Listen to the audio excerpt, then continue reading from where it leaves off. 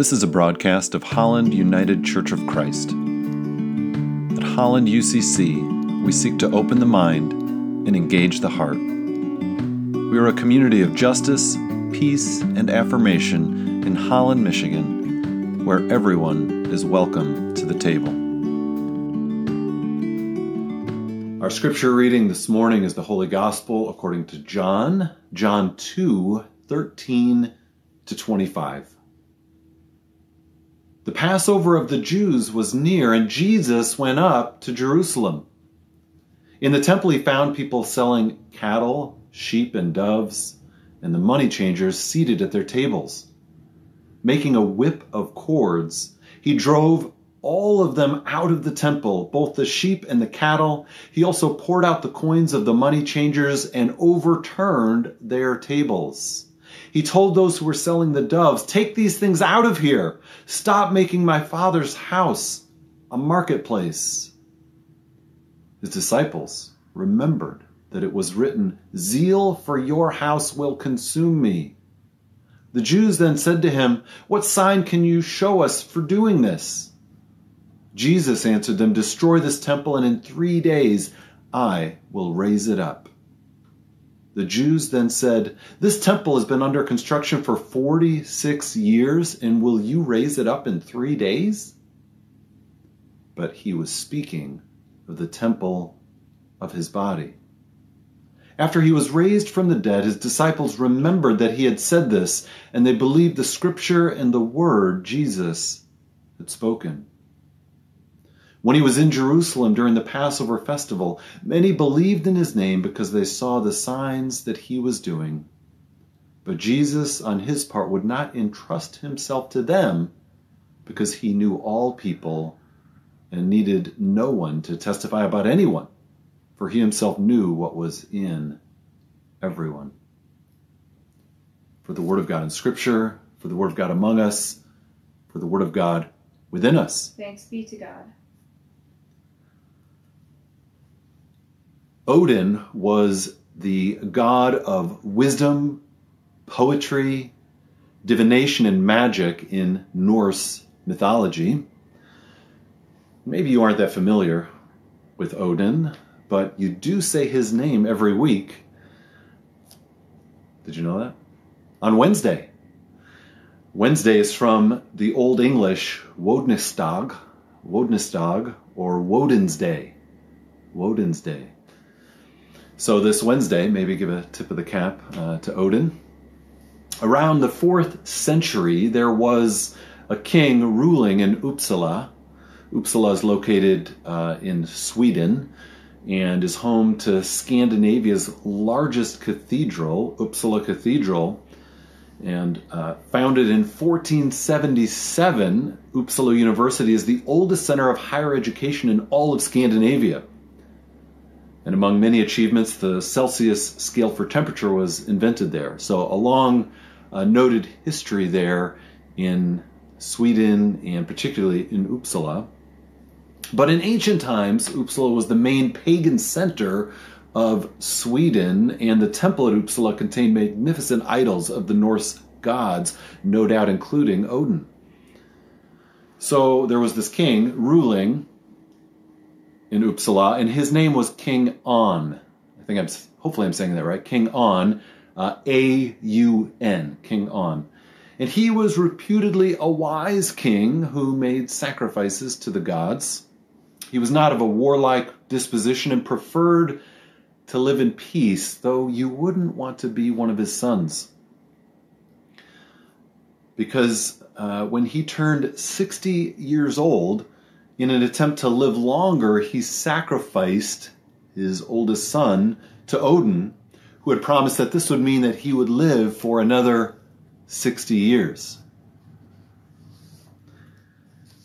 Because you see, Odin wasn't just the god of wisdom, poetry, and magic and so forth. He was also the god of death. The god of death.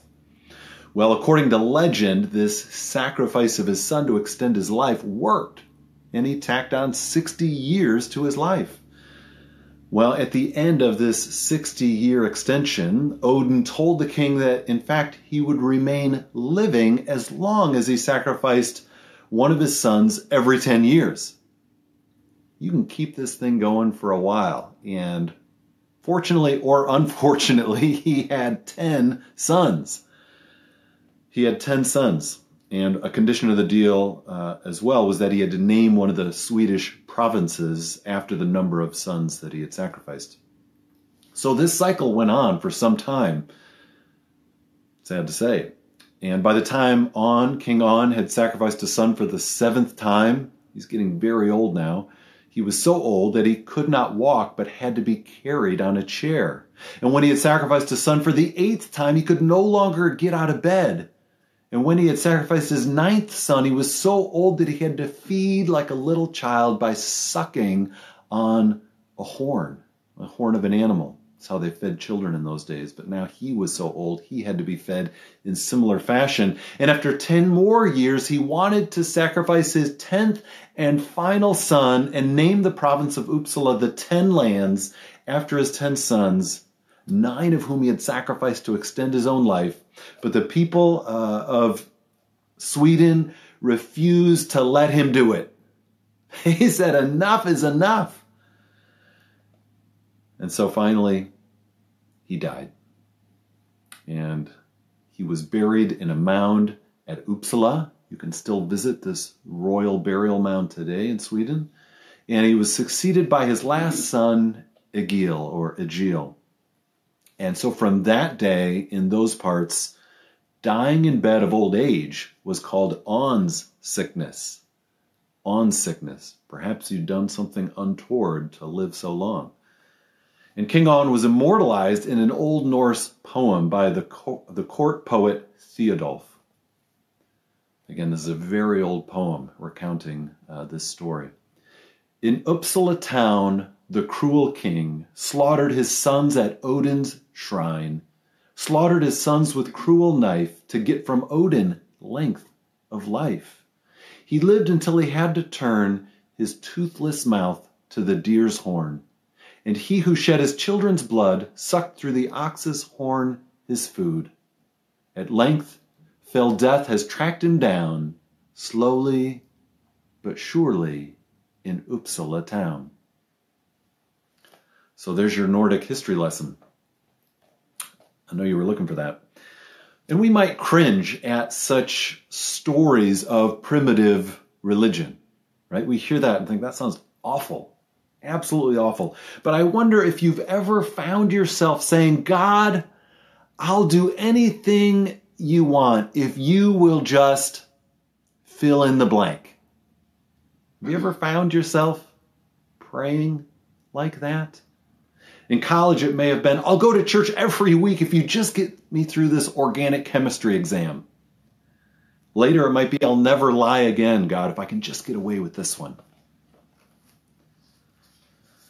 Or in more serious matters, such as facing an illness to yourself or a loved one, we might promise God the sun, the moon, and the stars, if only God will make them well. You see, primitive religion persists. We imagine that God can be manipulated. We face often impossible, unchangeable circumstances and turn to the only one who presumably can set things right again. It's a common and very human response to difficulty to imagine that we can sort of incur divine help, divine action on our behalf if we just perform the necessary act.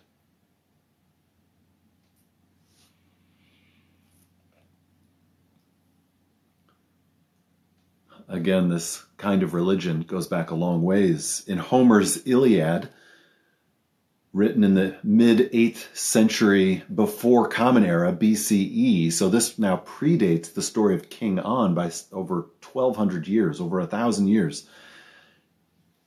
In the Iliad, sacrifice is used as a means of communication with the gods.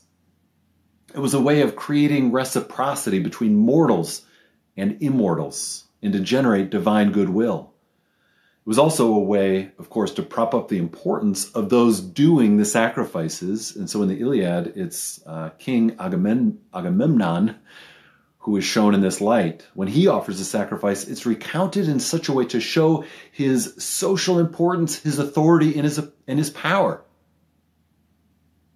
Look who I am, that I have such a close connection to the gods.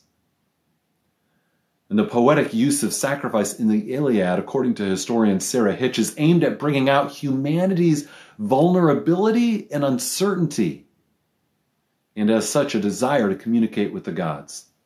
Humanity's vulnerability and uncertainty. Those things are as much a part of human experience now as they were all those centuries ago. Because we remain incredibly vulnerable and uncertain as well. And that's why primitive religion remains in business. We want to control things, especially when we feel out of control. God, I'll do this thing if only you'll do that. In our text today, Jesus goes up to Jerusalem near the time of the Passover. The Passover, of course, recalls Israel's final days in Egypt, when the people of Israel sacrificed sheep and put blood on their doorposts to avoid the 10th and final plague, death of the firstborn. A sacrifice, we might note, offered to avoid something terrible happening, like death. Now, over time, of course, sacrifices became an essential part of how the people of Israel related to God. These sacrifices were called korbanot, that's the plural, singular korban, which means something which draws close. So we see right there in the definition of sacrifice, something which draws close. According to Rabbi Daniel Kurzane, the purpose of these sacrifices was right there in the title, to bring people closer to God. And now there were a group of people, as we know, in the Hebrew called Kohanim, plural of Kohen, priests, and they were the only ones allowed, right, to make sacrifices to God, to bring the people closer to God. And there were three basic kinds of korbanot, or sacrifices: animals, grain, and money. Animals would be killed, grain would be burned, and money could be donated. And sometimes when you didn't have any animals to offer as sacrifice, grain or money could work as well. Or you could use the money to buy animals to then sacrifice, which of course is what's going on in our gospel text today in the temple grounds. As people are gathering for Passover, so many pilgrims came from so far, they wouldn't be able to bring animals with them, so they needed to purchase them on site. And so the priests would offer these sacrifices, as we see through the Hebrew Bible, during the evening, morning, and afternoon, and especially on holy days and festivals. And Rabbi Daniel Kurzane notes that Exodus 19:22 tells us that priests were called those who come close to the eternal. Those who come close to the eternal, showing that their job of offering sacrifices was to bridge that gap between humanity and God and to close the distance. And indeed, God tells Moses to build the sanctuary where the sacrifices are offered so that God can dwell among the people of Israel.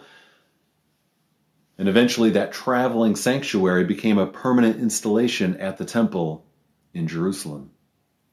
And the temple became, as Jesus comes on the scene, that site where God and humanity connected. The site where sacrifices of all kinds were offered, and Passover, of course, being that critical moment where the most pilgrims would show up from any time of year to Jerusalem, from all over Judea, Galilee, and beyond, to join in the celebration. And Passover was when the most sacrifices would happen, recalling and celebrating the Exodus from Egypt. And so it would have, of course, been incredibly loud and busy with all of those animals, sheep, cattle, birds, lots of languages, tables where money, foreign currency could be exchanged and so forth, vendors, all of this. Kind of a chaotic yet holy scene. And Jesus walks into, in our gospel text, this holiest of settings at this holiest of moments and performs what really is an incredible act. Verse 15 says, having made a whip out of ropes, he ejected all from the temple with sheep and cattle, poured out the money, changers' coins, and overturned the tables. We've heard this story, right? We know it. We've heard it. But it's hard for us to bring to scale the thousands of animals we're talking about and the high number of people that we're talking about. Wes Howard Brooke, in his commentary on the Gospel of John, notes that for a single person to drive out the thousands of sheep and cattle out of the temple precincts would have been an incredible and seemingly impossible thing to witness. Would have been unprecedented, unheard of, and incredible. An act of civil and religious disobedience. He's gone into the heart of their society, into the heart of their religion, and committed sacrilege. Verse 18 says, the Jews then said to him, what sign can you show us for doing this? Jesus answered them, destroy this temple, and in 3 days I will raise it up. The Jews then said, this temple has been under construction for 46 years, and will you raise it up in 3 days? But he was speaking of the temple of his body.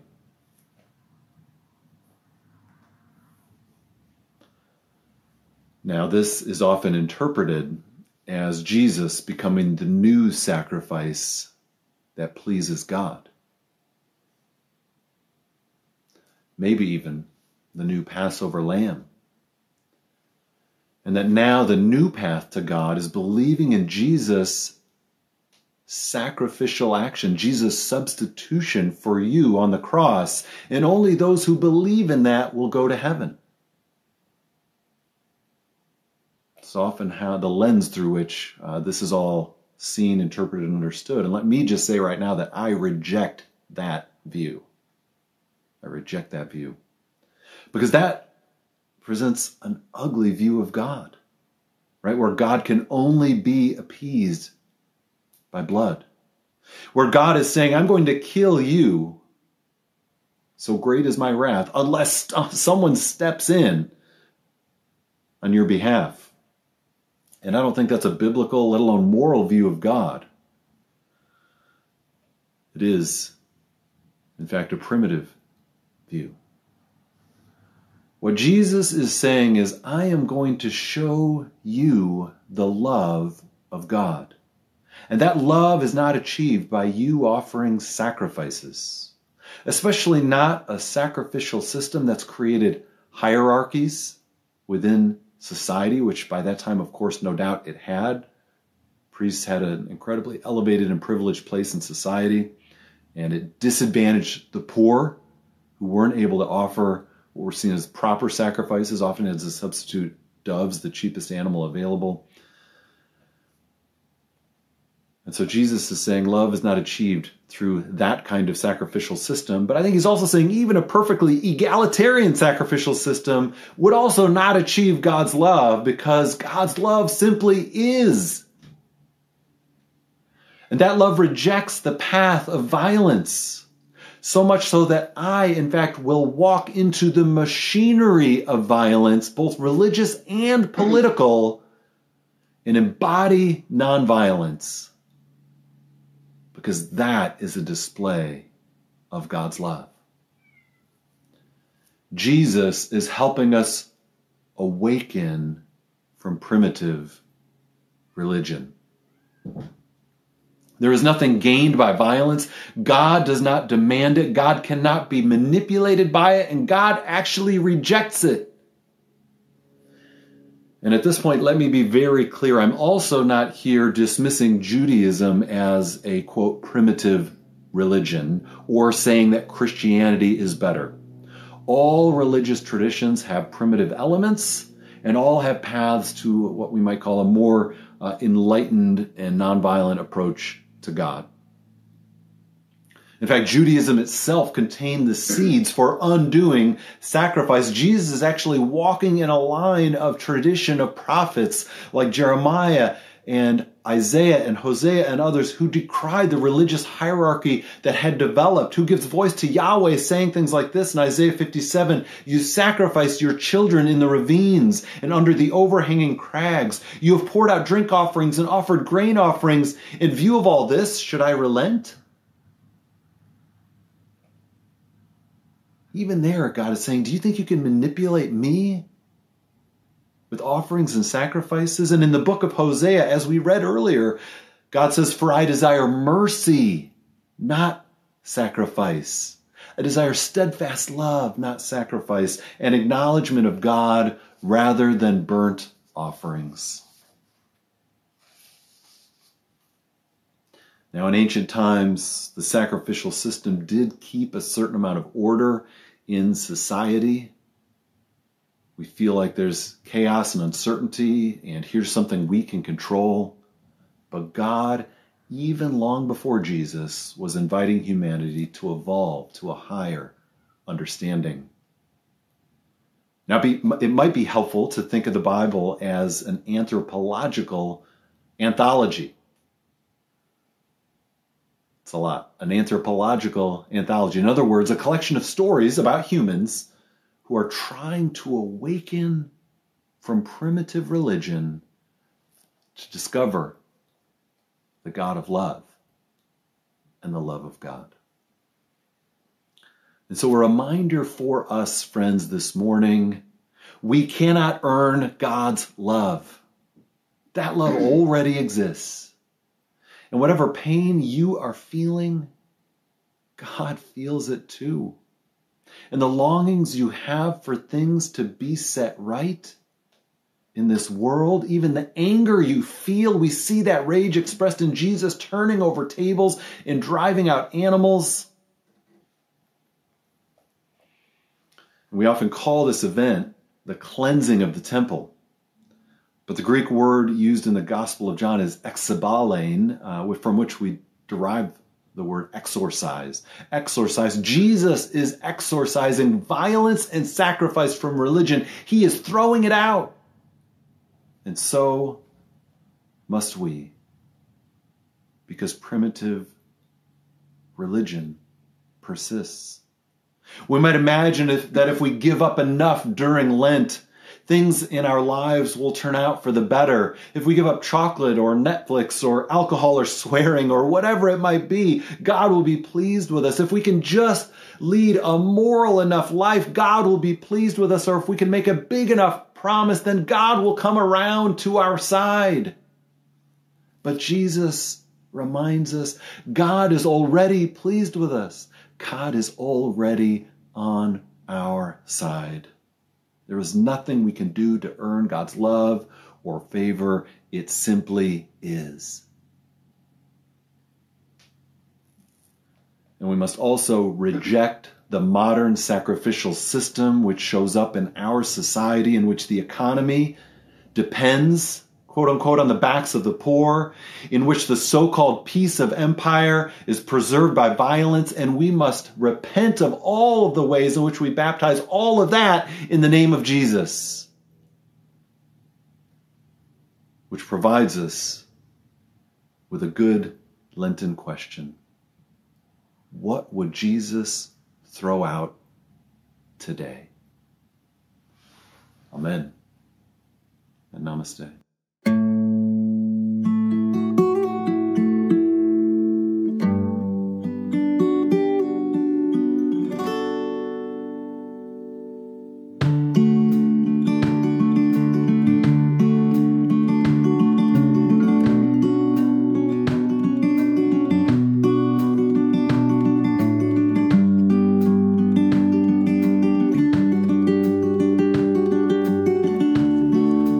You are invited to join us for worship on Sunday mornings at 10 a.m. streaming on Facebook. You can also watch these messages on the Holland UCC YouTube channel. And for more information, how to get involved, or to support our work, like us on Facebook or visit hollanducc.org.